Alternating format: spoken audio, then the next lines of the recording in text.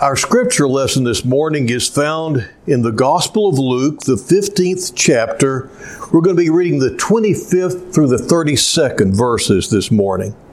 Now his older son was in the field, and when he came and approached the house, he heard music and dancing. And he summoned one of the servants and began inquiring as to what these things could be. And he said to him, "Your brother has come, and your father has killed the fattened calf, because he has received him back safe and sound." But he became angry and was not willing to go in. And his father came out and began pleading with him. But he answered and said to his father, "Look, for so many years I've been serving you, and I have never neglected a command of yours, and yet you have never given me a young goat so that I might celebrate with my friends.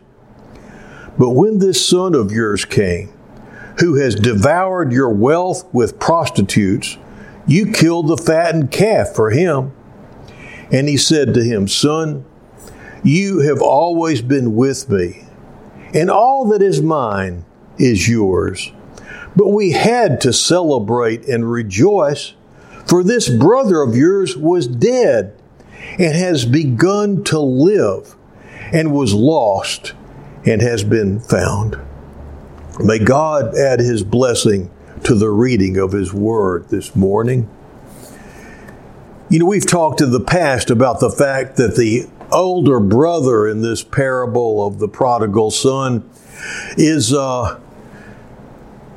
just as prodigal, just as wasteful of his relationship with his father as his younger brother is. He has one valid complaint, though many people hold, and the one that we may find ourselves secretly sympathizing with, even while turning our noses up at him. And that is that the rebel son got the fatted calf. He, the faithful older son, didn't even get a goat so he could throw a party with his friends. He might be nasty, he might be vindictive, but it seems unfair. Now, through the years, I've come across people who adamantly hate this story and angrily defend the position of the elder brother. I have a dear friend who feels so strongly about this that he quit going to church decades ago because he said that the older brother got a bad rap. I know others who want to pull a Thomas Jefferson and take their scissors to God's holy word and to correct a lot of his errors, excising this parable and especially the parable of the workman who got paid the same wage, whether they worked 1 hour or they worked all day. People just don't like those things, and they want to change God's Word. They want to just tear those pages out of the Bible and make God say what they want Him to say. That's basically what they're doing. As I thought about this earlier, I remembered something I read that I think applies here. In folklore, cinnamon, ginger, and clove are said to repel the evil and the foul. They're also the majority ingredients of pumpkin spice. Remember this when you hear people complaining about pumpkin spice, because now you know why. Now, my point is this. Church folk who complain about God's Word instead of trying to understand it and embracing it and allowing it to bring them into a deeper communion with their Heavenly Father, don't love God at all. Just like the elder brother, they just want the Father's stuff. They want what they can get out of the church. They want what they can get out of God. While I was in chapel in seminary one day, a professor who was preaching made a great point along this line. He recounted how he had the privilege to preach at a small local church the past Sunday. And as he was shaking hands at the close of the service, a man came up to him and he took his Bible and he shook it in the prof's face. And he said, "Do you believe this book? Do you believe everything in this book?" And the prof said, "I took that Bible and I said, if it grasps you, not if you grasp the book." And there's something important there for all of us, because so many people want to grasp, they want to grasp the book and change it and make it say what they want it to say instead of letting it grasp them. And so that's my point.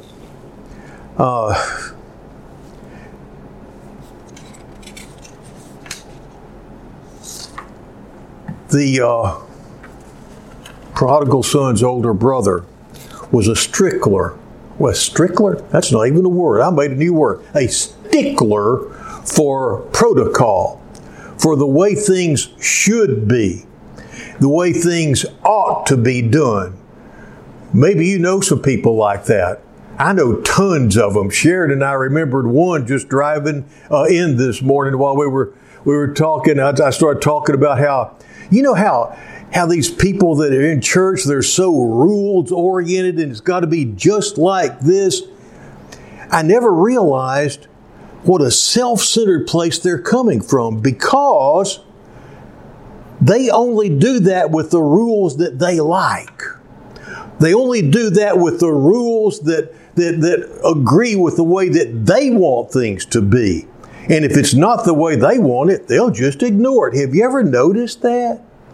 And then they'll be the ones that are trying to make rules and get the church to vote on rules, also to make things be and church be the way that church ought to be. And so I have felt this pressure from these sorts of people for years and years. It just never really hit me how self-centered they were.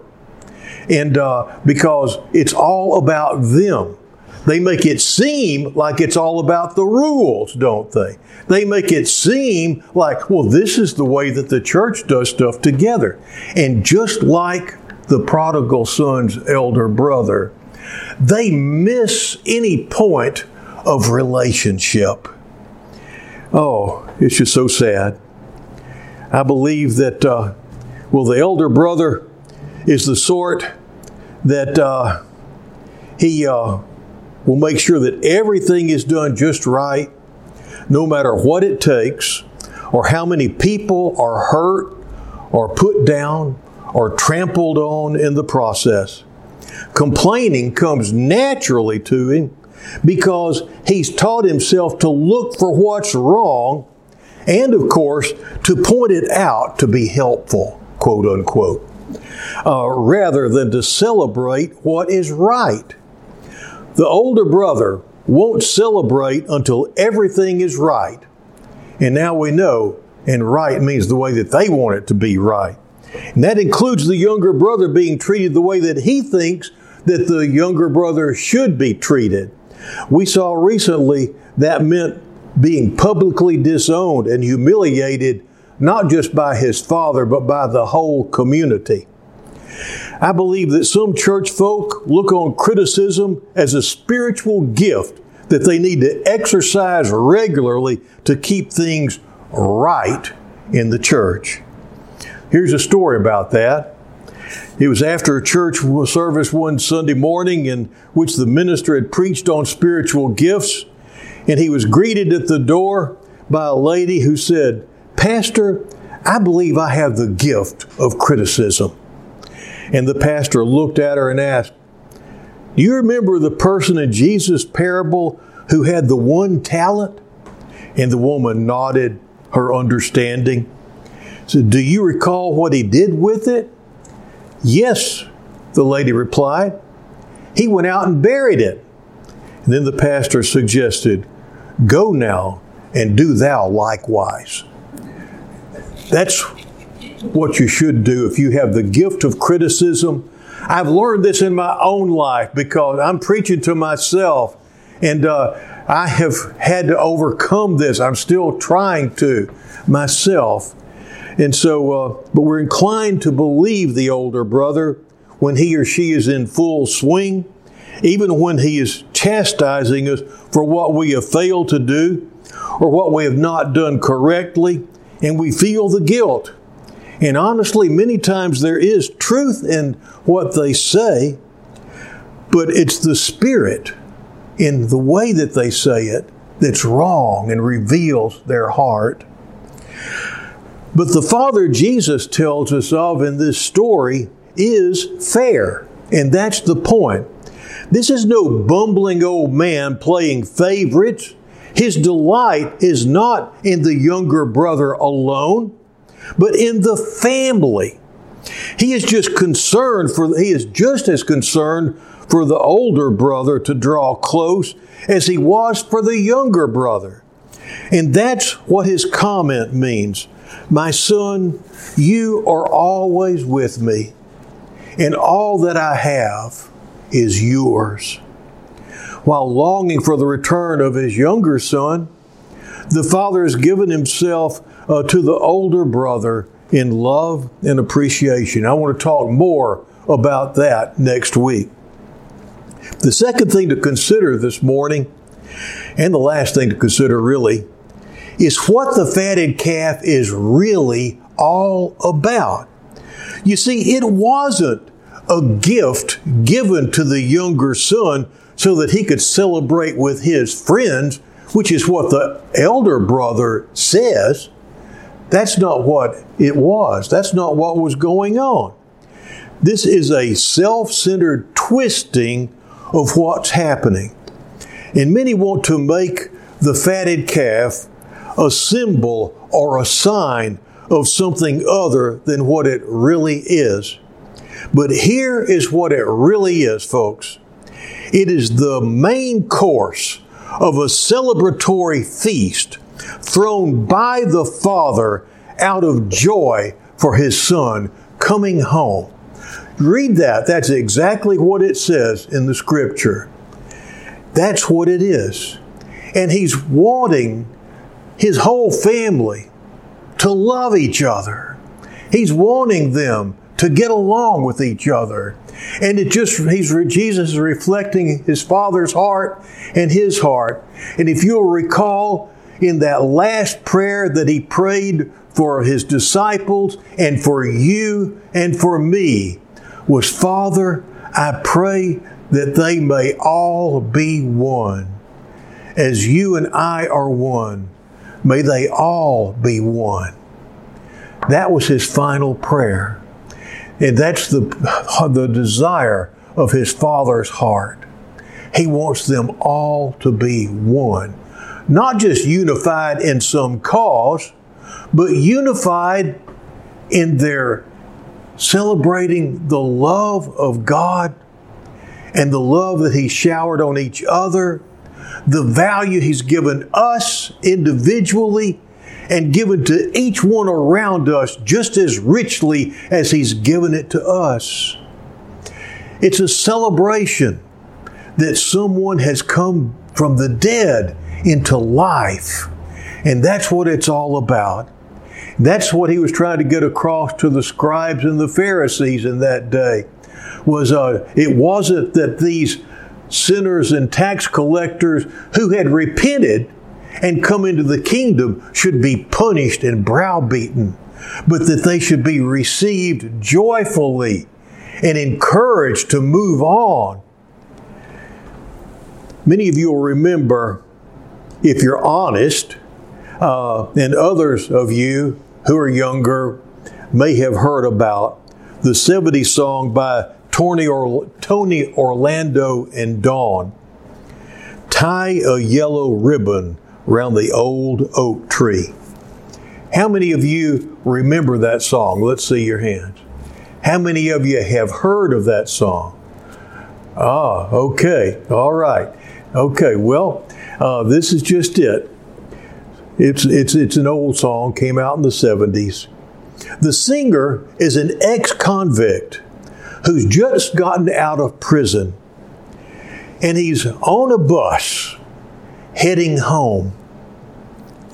And he doesn't know if his wife wants him back.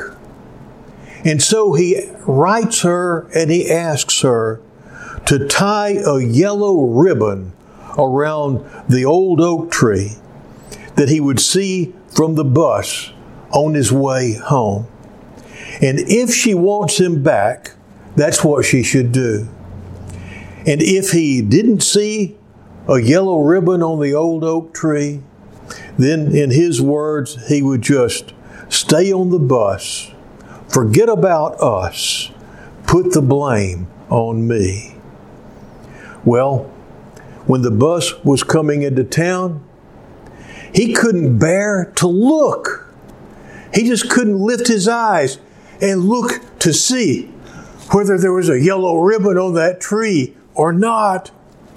But then all of a sudden, the other passengers started crying out, and so he had to look up, and what he saw was 100 yellow ribbons around the old oak tree.